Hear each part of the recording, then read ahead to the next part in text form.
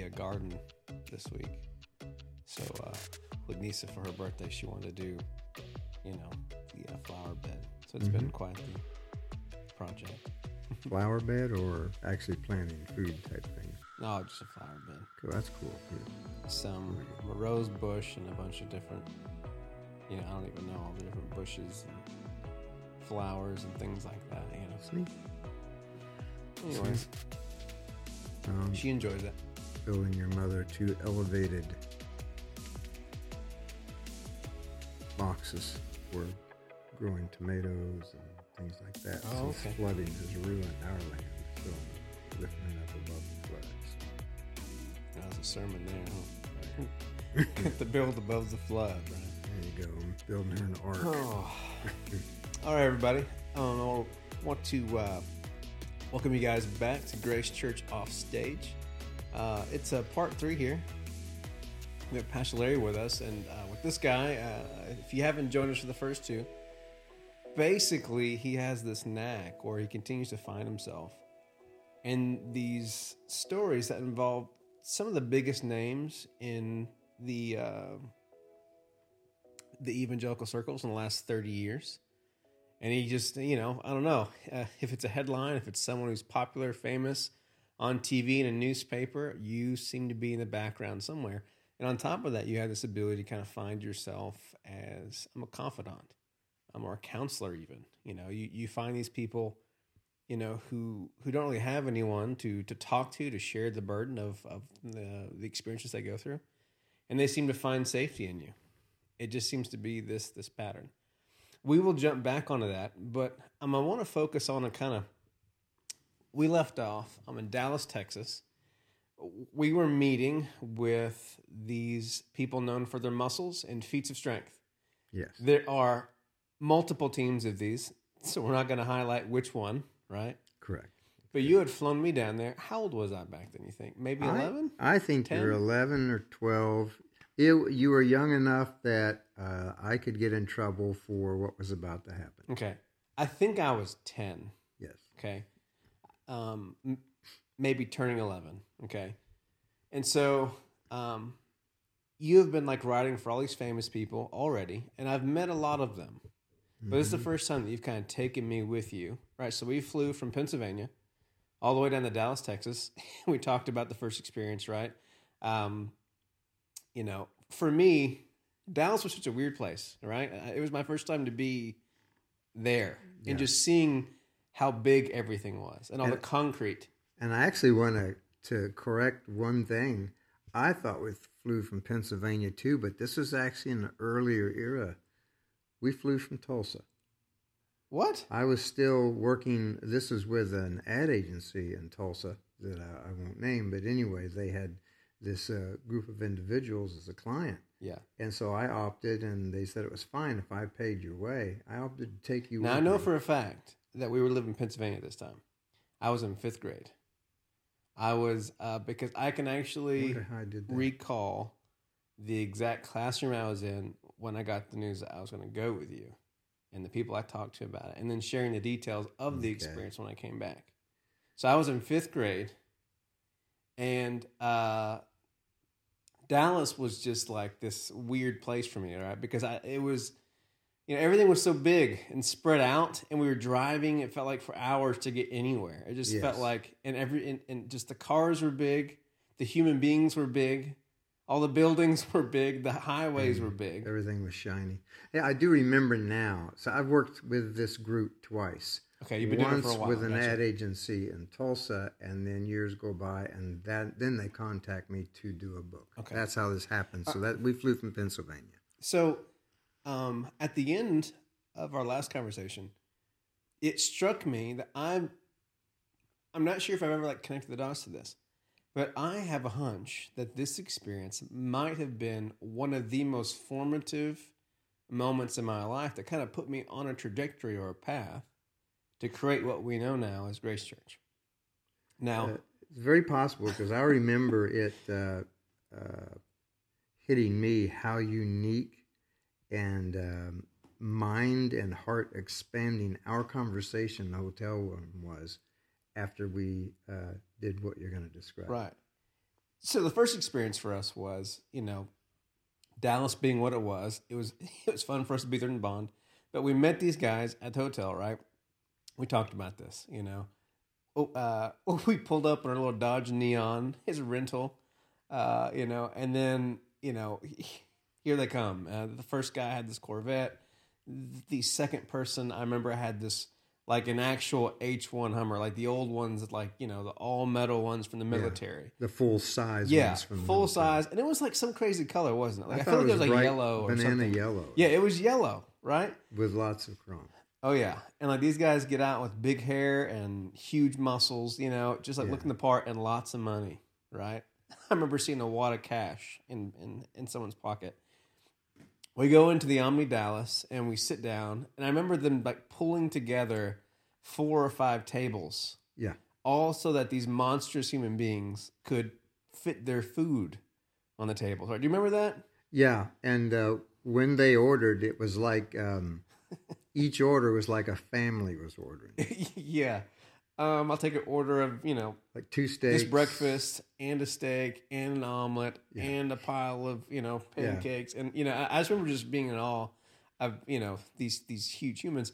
And then I remember the most disturbing part, which even at my age, I knew this is not okay. They each had a sack of like vitamins that they were taking, which at my age, I was assuming they were all vitamins. And like they would put these like giant plastic bags, I think of like a gallon bag, full of these pills. And they're taking handfuls of these things out, throwing them in their mouth, and chugging them down. And I'm thinking to myself... I've forgotten that, yeah. I'm thinking to myself, there's no way that those were all vitamins. And of course, now that I'm older, I'm going, those were not all vitamins. But who knows, right? Who knows? Lots of vitamin C and magnesium, I guess. I don't know, right? And so we had this meal with them, and it just, like the opulence always threw me, because there was a part of me that, was human, and I enjoyed it. But there was a part of me, even at the table, as I saw the prices, and we're inside this hotel, which is probably the most grand place I'd ever been to at my age. Yeah. Just seeing how big everything was, the columns, the service, the gold, forks and knives. I was just overwhelmed with the money all around me. Yes, it was the best place you could be at that time in Dallas. Mm-hmm. So we go up to a penthouse suite, right? Some kind of suite. And it had rooms upon rooms upon rooms. And then it had a conference room attached to it. And I remember being shocked that it was a conference room with rooms. Because I remember, at some point, I had to go to the bathroom. And so I was allowed to wander through all these interlocking rooms. And I was like, wow, this is all one hotel suite, apparently, right? Yeah. It was amazing. So we're at the table with these guys. And you broke out the Tascam recorder, right? Yeah, I used to carry a huge Tascam recorder for high-quality recordings at that time. Transcriptions. I needed to transcribe the conversations. I think I broke out about 6 microphones and pulled them right. all together. Yeah. It was awesome. And so we're here at this table, and there's all these huge human beings around, and you kind of do what you did, right? Like you just start to probe and ask questions, and like you always had this ability to do it in a very kind of a gentle, non-threatening way, right? Mm. And it felt like there was a tension in the air. Now, again, I'm like 11, 10, whatever. I don't, but even at my age, the moment that you started to sit down with these guys and talk with them, you are doing your best, right, to bring out all the good stories in this person. Yeah. And it's always a quality of yours that I've always had respect for it, but probably less than I should have had for you, right? Because I've always had a lot of mom in me, right? And I had this like BS-o-meter that just, I can't turn it off, right? Yeah. Here I am, 10 or 11, and I'm like just almost like fuming internally. I'm just picking up on what this guy's putting out there. It's not what he's saying. It's something under the surface. Right. Yeah. And the subject at that time, I knew, was having problems. And this particular book was a autobiography. Oh, okay. It was about his life about his ability to overcome adversity, and he did have adversity growing up. Absolutely, Real yeah. tough childhood. But all of those wounds were beginning to show. He had reached pinnacle, and for any of us, if there's something not taken care of, as you know, if you build a tall building on a faulty foundation, you're going to have what they have with the Leaning Tower of Pisa, or other places have happened in major cities where these skyscrapers begin to fall. And Right, yeah. biblical phrase is, and great was the fall of it. Yeah. I mean, as pastors, it's a metaphor we use all the time, right? It's important to go deep before you build up, Yes. right? The foundation has to be strong. Yes. So I was concerned. This isn't the first author like that I was running Right. into.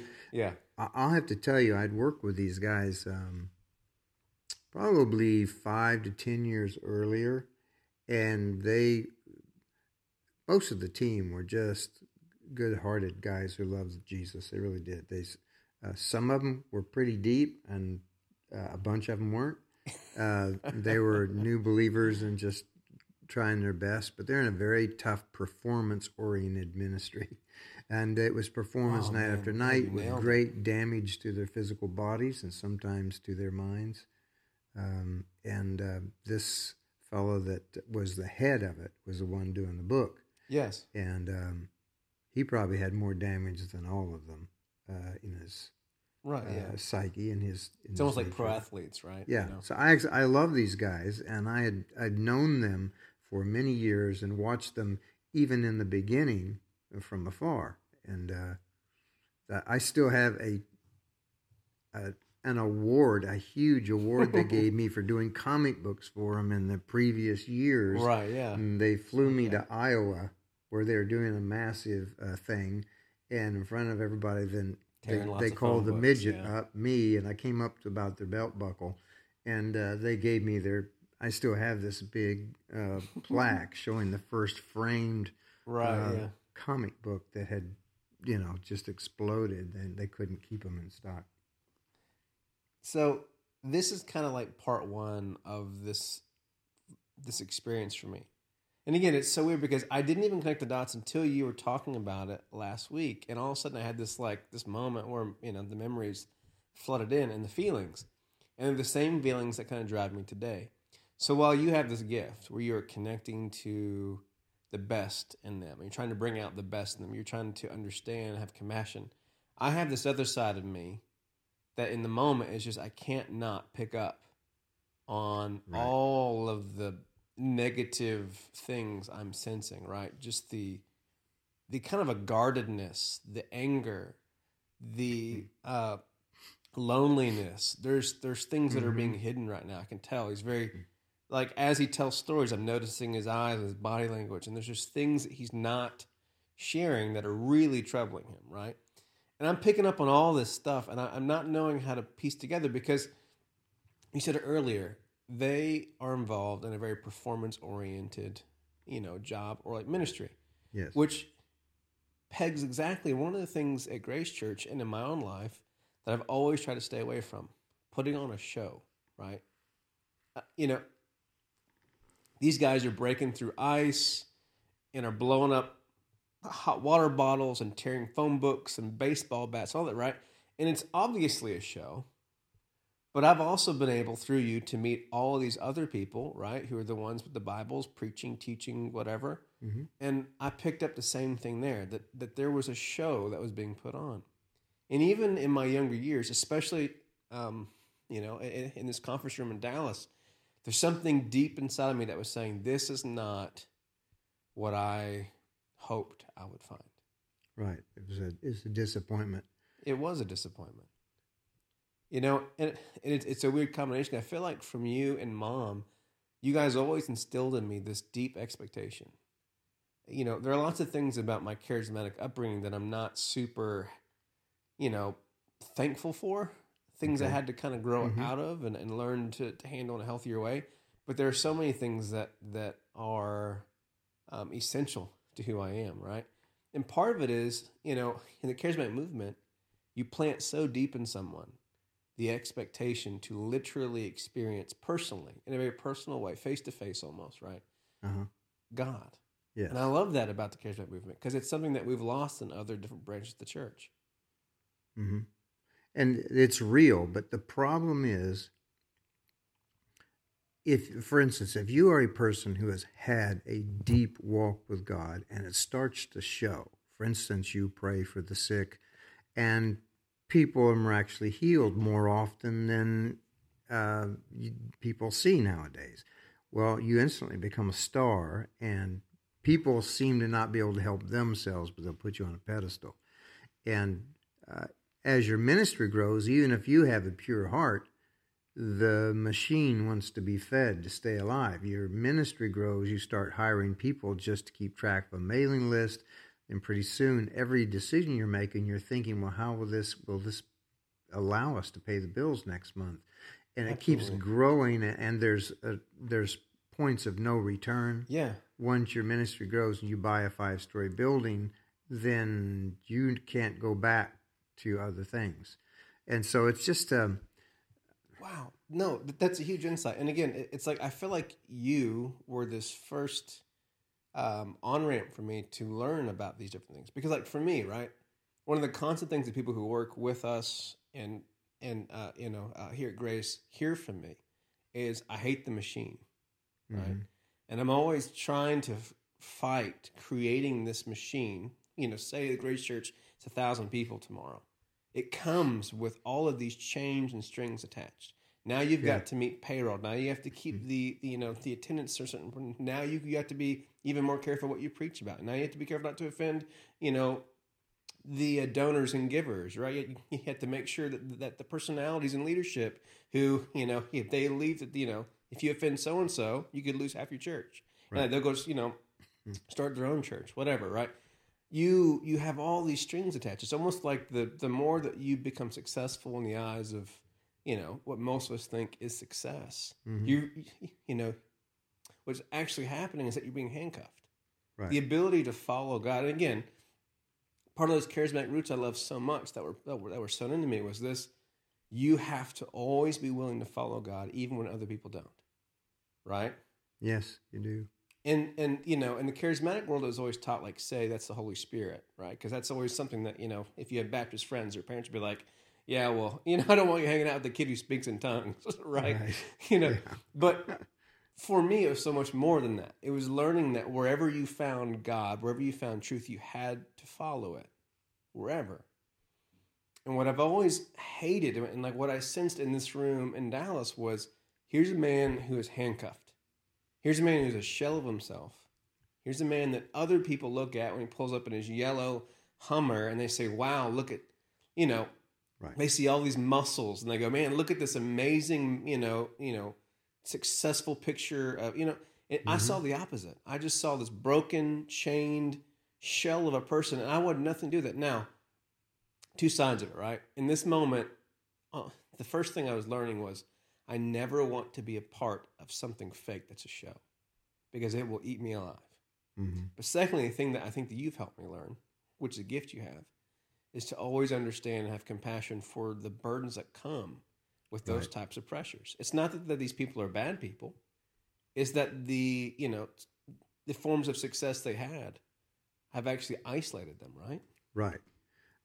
I'll say many, like there are a number of groups that do this as a means of presenting Christ to younger generations.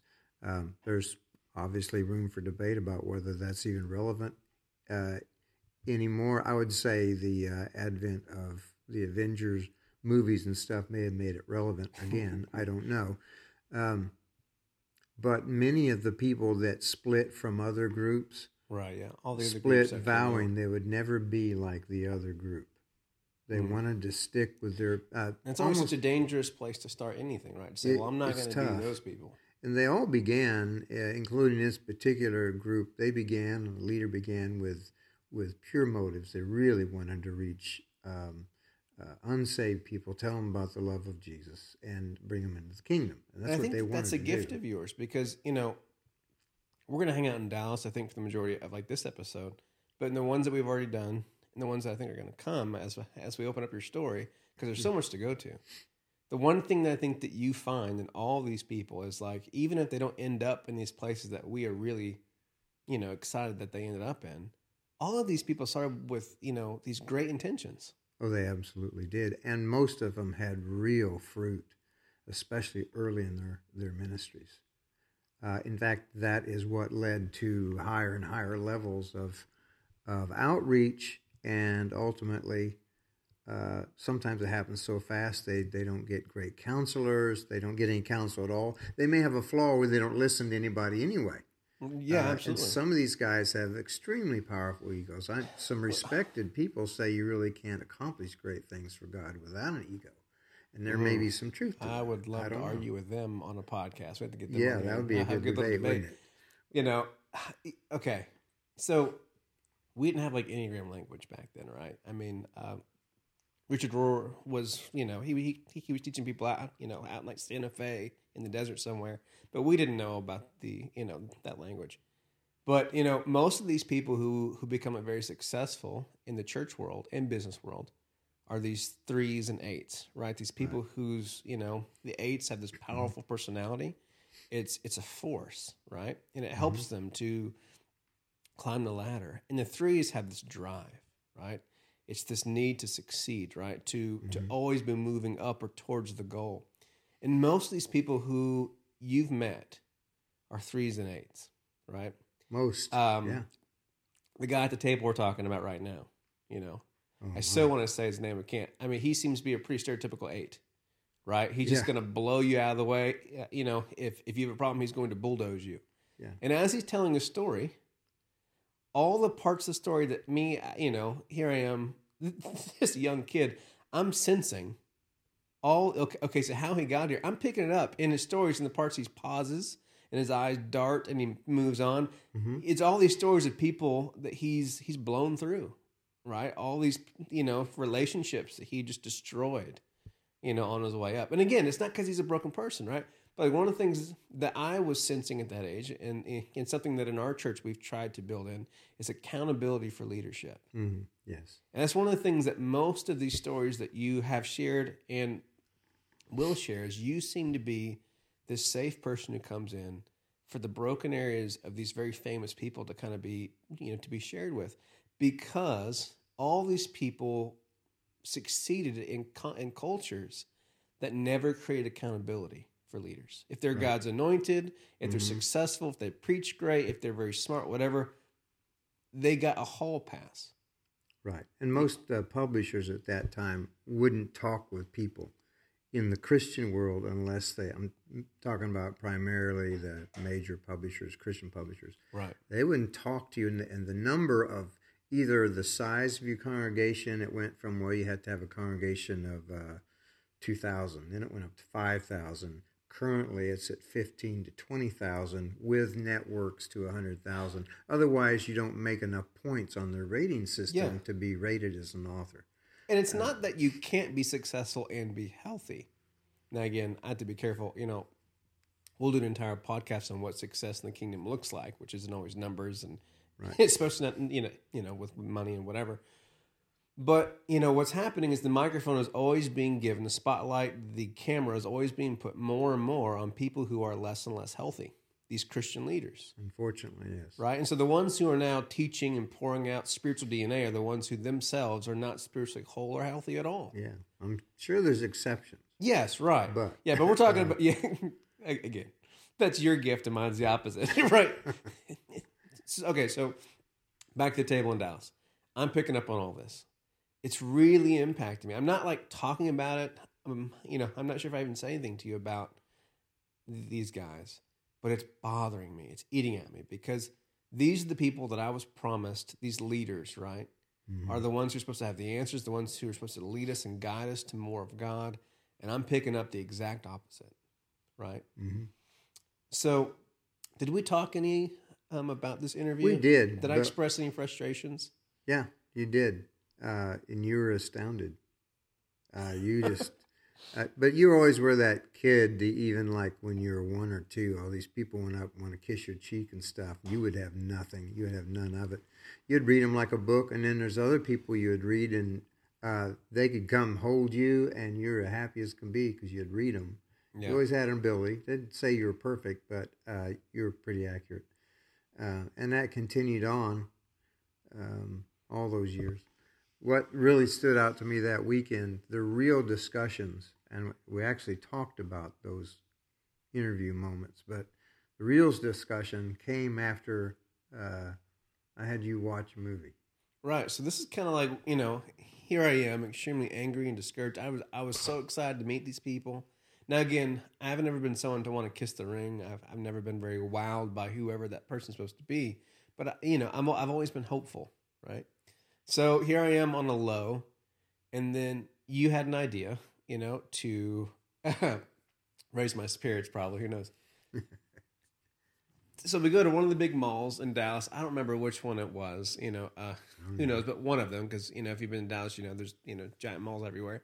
And to me, it wowed me. I'd never seen, malls like that in my life. And I do remember it was my first time to go to Starbucks. You took me to a Starbucks.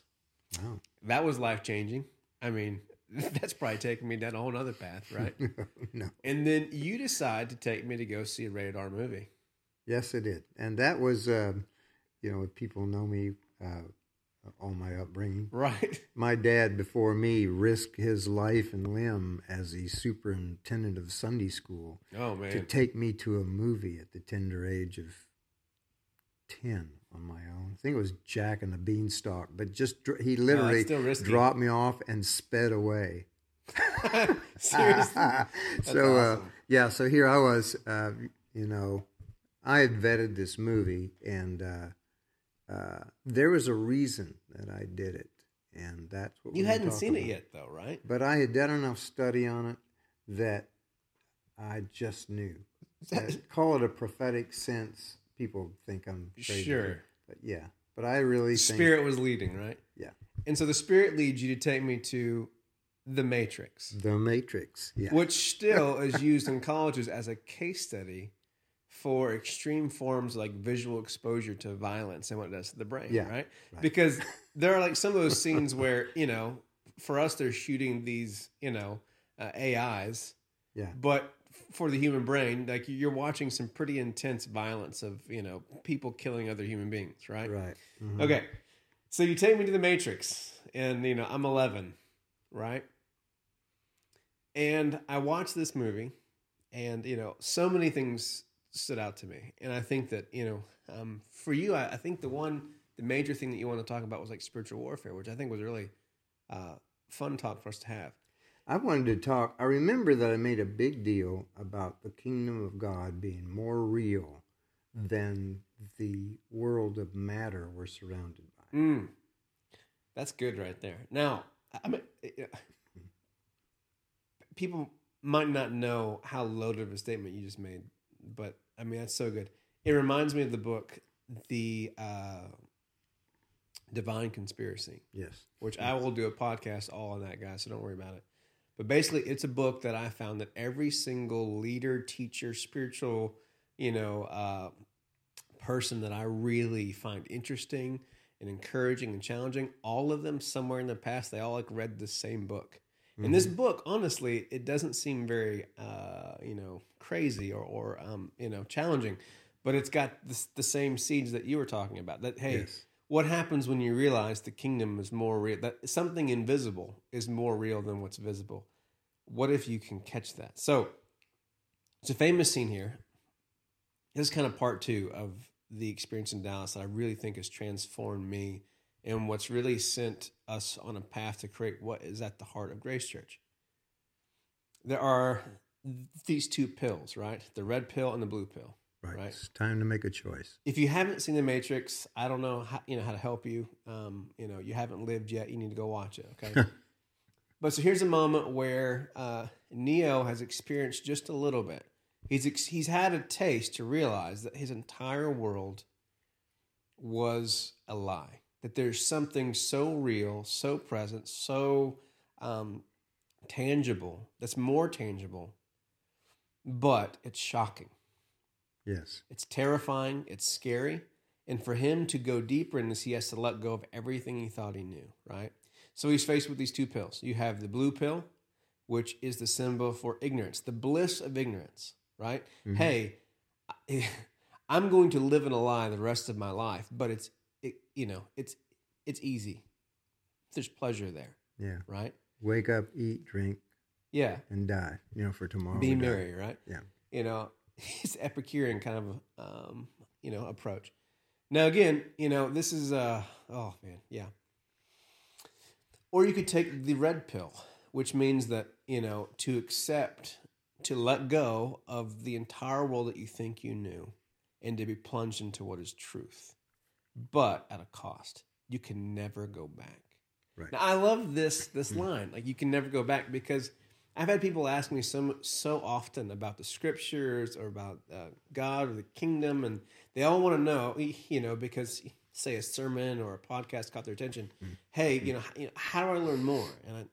And as I tell them, like I always have to tell them at some point, hey, at some point, you will go far enough down this that you can't turn back. You will never see the world the way you used to. There's part of me that misses the way I used to live life, especially in church circles. I miss going to, a church service and feeling like I was fully a part. It's hard to say that, right? But, to feel like I had a tribe. I miss that feeling, right? These are my people. Here's our tribe. Here's what we believe. Here's what we know that we know that we know that we know, whatever that is, right? Mm-hmm. And everyone inside this circle, whatever, okay.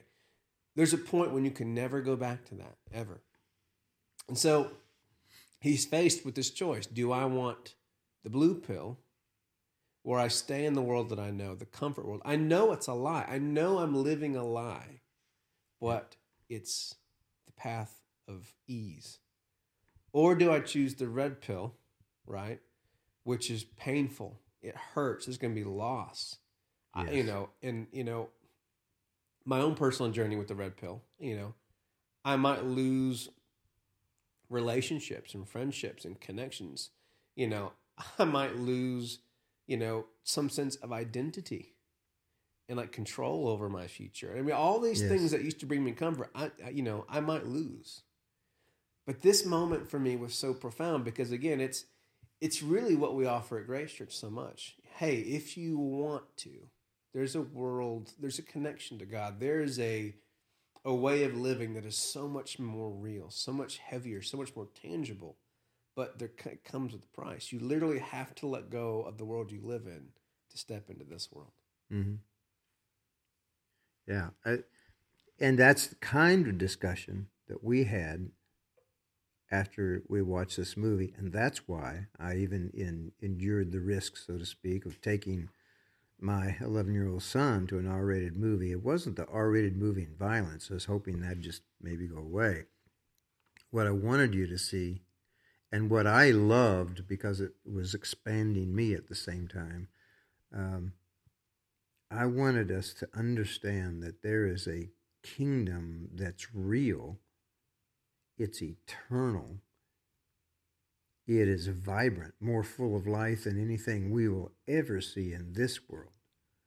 It doesn't mean we live in La La Land, some sweet day and sweet by and by we'll get it. No, this is stuff we can begin to live in now. That's what happened to Neo in the movie. Yeah. Once he made the choice, he discovered a whole different world, a new world, and actually he discovered something that every believer finds. I believe he discovered that he was born with a purpose unique to him. And I believe each believer has a purpose, and not necessarily all the same, although we're all linked and we have the same ultimate goal. But I think God has a way, a purpose, a set of gifts for every individual. And that journey begins with surrender. And that surrender idea, or, the pill, right, the red pill, I've never let go of that, the impact of that movie, because I've always taught in all different ways, as I've kind of made my way down this path, right, that however it is, it has to be all in. You've got to dive. Mm-hmm. That's the only way to do it, right? You can't wade into this pool. It doesn't work that way. Because the moment you wade in, it gets too cold and you run back the other way, right? Yeah. Look, the red pill is not a bunch of small, you know, Flintstones vitamins. You got to put that sucker in your mouth and throw it back. It's the only way, because, you know, we see it at Grace Church all the time. You know, when you try to wait, and you know, it gets uncomfortable, and at some point you will jump out of the cold water and say, "No, I'm done." You got to dive, and that's one of the things that's always stuck with me.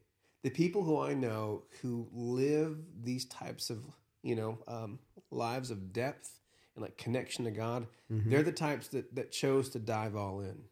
And they're in it. You run across these people from almost every kind of denomination you can think of. Yes, absolutely. I've run into little Baptist ladies that knew more about God than I ever did. In growing up in charismatic world and old Pentecost and all kinds of stuff, they walked with God in an intimate level, and it showed how they treated people, their ministry. It was just amazing. We could talk Matrix for hours, you know, and it's such an old movie that, you know, I feel old talking about it, because it's such an old movie that, you know, so many people don't know it very well. But, you know, we went back to the hotel that night and we had a long, you know, talk about it. Mm-hmm. That was the most impactful spiritual moment probably of my entire life up to that moment. Now, you have to understand this about me, guys. You know, I grew up in a family that we went to church. I mean, not just like once a week, twice a week. I mean, you know, and on top of, you know, going to church, my parents were in ministry. And then, of course, on top of that, you know, with my father doing the writing, you know, we were always exposed to books, writings. You know, he had these late dinners with authors who'd fly in, and he would drag me along, and it'd be like midnight at Shoney's, and I'd be hearing you guys have these long talks about, you know, these Bible discussions or kingdom, whatever. If this was my life, I was, you know, immersed in, you know, God talk. But the most transformative moment of my life, it didn't come in a conference. I wasn't being, you know, slain in the spirit or prophesied over or taught a Bible verse. Any of these things. I was literally being taught about Jesus and the kingdom with a rated R movie. Yeah. And so this is the other part that hit me so hard last week, was I've never lost that. What's always been dangerous for me as a pastor and as a person is that I've always known that, like, where I find God, I got to follow him. Where the Spirit of Christ is at work, I've got to go. And that experience that night in Dallas, watching The Matrix and feeling God, sensing God all around me, having an intrigue and a hunger to learn more about God, that's never left me. And you know, here I was in a conference room where you're supposed to find God with the people who should have the answers and the leaders in the books and the TV shows, whatever. And I found it to be very disappointing. It was a show, a performance, right? And again, I'm you know, lumping a lot of experiences into one, right? The church services never had enough for me. The home, you know, the Bible studies never had enough. The youth groups, never. But when I went outside of those boxes, oh my gosh, the richness. And this is something that has never left me. You know, my sermon this morning was about yoga, you know, and about, you know, how much I've been finding God at work in my life as I'm doing this thing that is not intrinsically Christian. It's not that could get you in scriptures. trouble. Yeah. You know, and here I am, you know, each morning I do like 5 to 10 minutes of yoga. Love it. And I center myself with Christ, and we have these great conversations. I just sense God all around me, and, you know, from like warrior one pose, a downward dog, whatever, and I'm just sensing God all in it. And I don't care what the person on the TV or the book tells me, that's not where God is. I know better than that. Yeah. And I also know better than to assume that person on the TV and, you know, has the answers. It's not like I'm trying to be you know, just like this rebel. That's not what's been in me. It's that I have to have the real thing. At some point, you put into me an expectation that God was real. That, you know, my grandfather, you know, who we're so blessed is still with us, you know, he, you know, can be talking about the weather, and then 2 seconds later, he's in tears talking about the presence of God, you know. That's what I grew up with. Yeah. And that got so deep in me that I was promised I could experience God that way. And that has never left me. And so at Grace Church, right, here we are, boldly, unashamedly, leading people to, to find God in the scriptures and prayer and Hillsong worship songs and, in the new Evensong album. But I'm also telling them, hey, guess what? Christ is also to be found outside of those boxes. We always anchor ourselves in Jesus of Nazareth in the scriptures. It's always, the lens that makes sense of everything else in the world. But guess what? There's so much of God to be found. Go hiking, go fishing, find God in that. Spend time with the kids, play with the kids. Don't feel guilty. You don't have to be praying all day. Find God there, right? Because God is, anyways, I am so appreciative to you for all of these experiences, but really just the DNA that you put in me, because it didn't have to be Matrix, it was just, and I think what's funny is that I've shocked you over the years with, trying to take you even farther than, but you started all this, you and Mom were the ones who put these things in me, from a young age. And so it's so amazing to me that this experience in Dallas, as we sat up late that night, I mean, it was super late, and we just talked about all of these different, symbolism and metaphor in the Matrix. I mean, beautiful. Right. And, the two brothers who wrote that movie and all the sequels that followed, they would probably be shocked if we were saying anything Christian came out of their movie. Oh, yeah. But you know what?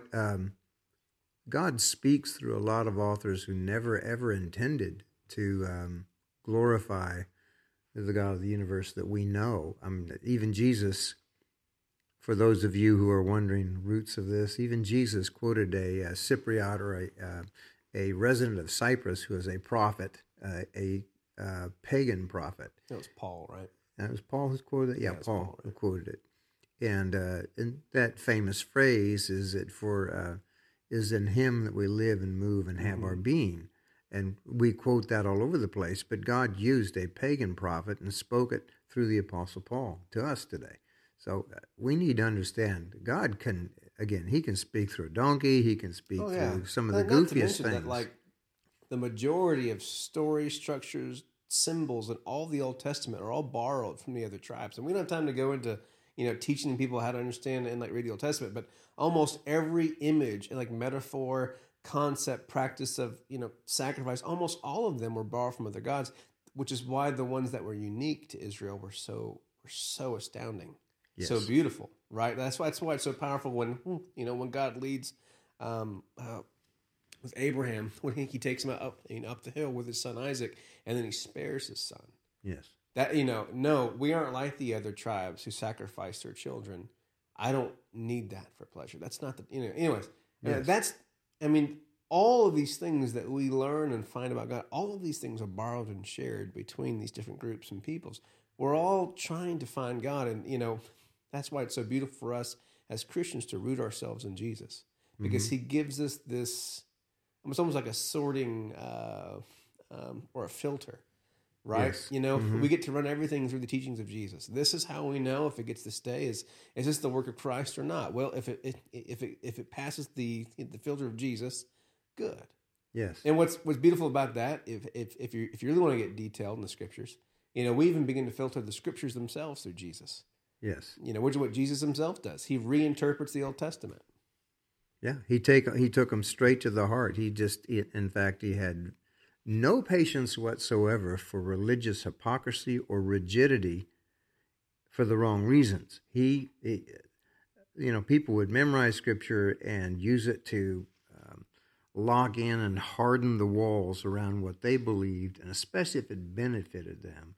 And they made that a doctrine and make it into a club. They just beat everyone around them to make sure that their bastion of perfection was always protected. Jesus just seemed to delight in knocking that kind of stuff down. He wanted to erase the... I love what C.S. Lewis used to teach. He said, if you want to make something special, build a wall around it. And the Lord Jesus is all about tearing down those walls. And he constantly reminded the leaders of his day, you need to know the scriptures that reveal the heart of God to save all men, to reach out to all people and races. His love is for the world, the entire world. Mm-hmm. And they basically buried those references and throughout the Old Testament that are there.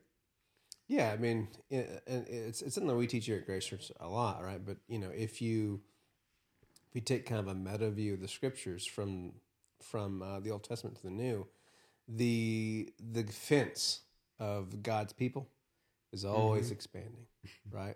First, it's this one single family line. Now it's spread out through these 12. Now all of a sudden, there's room for these other people to now marry in. And now all of a sudden, God is moving and blessing these other tribes. And now all of a sudden, in the Gospels, in the book of Acts, the book of Acts is the most exciting book to me in the scriptures because now it's all changing. The book of Acts is one consistent story with the Gospel of Luke about how every single fence that they thought God had built, not man, they were all wrong. That God is breaking down, gender, race, ageism, it goes on and on. I mean, the one tribe of Israel now is shocked because now the one tribe is now embraced in the kingdom is now the tribe of humanity. Yeah. This is God's tribe. This was always God's tribe. God was always the God of every tribe. You just forgot it. Yeah, it's almost like, when you use algorithms to take something that looks perfectly in order and then you scramble it. Book of Acts looks like a journal of chaos theory, but there's one key that makes every piece fit together, and it's the key of David. That's Jesus. And he makes that chaos theory suddenly snap into place from Genesis to what would be the book of Revelation. All the way down to the city that has walls, but guess what? The gate is never closed. Yeah. Which is the best line in all the scriptures, if you ask me, whose gates shall never close. Watchman Nee had a fabulous title for one of his books, and he called it Christ, the Sum of All Spiritual Things. Oh, absolutely. Well, great title. That's one of the things the Apostle Paul says about Christ, Yeah, and oh my goodness. So, in Dallas, this experience to me, it shaped what Grace Church has become, right? We don't ever want a show, We don't ever want the pressures of this machine that we've built to compromise the freedom to follow God, right? We never want our leaders, including myself, who might have giftings or insight or intelligence or success, to be above accountability and specifically their own spiritual growth and health, right? That's one of the things we do in the foundation. Every single human at Grace Church needs to start the work on the inner life. You got to start to root out the brokenness and to begin to process it, and it also taught me in Dallas and formed into the Grace Church, right? That that we know that God can and will be found in places that we never expected, and that's the only thing that you can expect is to expect God to be found in the unexpected. And there's a type of faith that it's a faith that it's the way I put it. I'm trying to get it out here is when I pastored the church or when I've done different ministries or had responsibility, I had to just put my trust in the fact that it's in God's hands. I mean, I purposely laid things in his hands and knowing that personally, I'd screw it up. I'd mess it up. I don't have enough intelligence. I don't have enough waking hours. Sometimes, many times, most of the time, I don't have the skill set. If I write a book, and I don't know if I'd say it, somebody will steal it, but most of it is backing my way into God's perfect will. Right. He'll get the credit for anything that's good in my life or ministry when it's all said and done. So I have great trust that when people follow him with the heart of David, he'll take care of the rest. Absolutely. Well, as we close a look at your list of names, we haven't even, there's so many different stories and names for us to keep. I'd planned for us to maybe do 2 parts. I didn't think we'd go into this. But I was so excited about it, though. The last time we were talking, when you started talking about that story with, in Dallas. So, yeah, I'm glad we opened it up. We'll come back next week, and we'll start plowing down the second half of, like, your writing life. Because things really change for you. You kind of get your chance to kind of go out on your own. You start your own company. And at that point, you really begin to meet even more very interesting people. Oh, yeah. And the stories just get slightly less dramatic as far as like news headlines. I mean, like you don't quite find yourself as often around these people in the news. Now, there is one big one, right, that does happen down the road, But you find yourself with some huge names and some people who are very, just kind of have helped form the faith in this country in the last 15 years. So I'm excited to open that up next week, and so it should be fun. Well, this has been great. Dredging up all the stuff. The good thing people can't see my notes; they're just all over the place. Yeah, it's not for anyone else. Scrawled, but anyway, it keeps growing because the memories keep popping up. There have been so many people over the years, 8 different locations. It's a special kind of a thing that is on your life. I feel very boring as we talk through your life. I'm like, man, I've been in the same town, same type of ministry, the same people, And so I hear all the ways that you guys are jumping around in this story, that story, this drama, that drama. I mean, it's probably not as fun as it sounds as we hit the highlights, right? But yeah. It should be fun to open all that up. All right, guys. If you guys have enjoyed this, we're going to open up into part 4. Can't believe we're going to part 4. But we're going to start that next week. So we'll see you back at Grace Church Offstage next Monday. Have a good week, guys.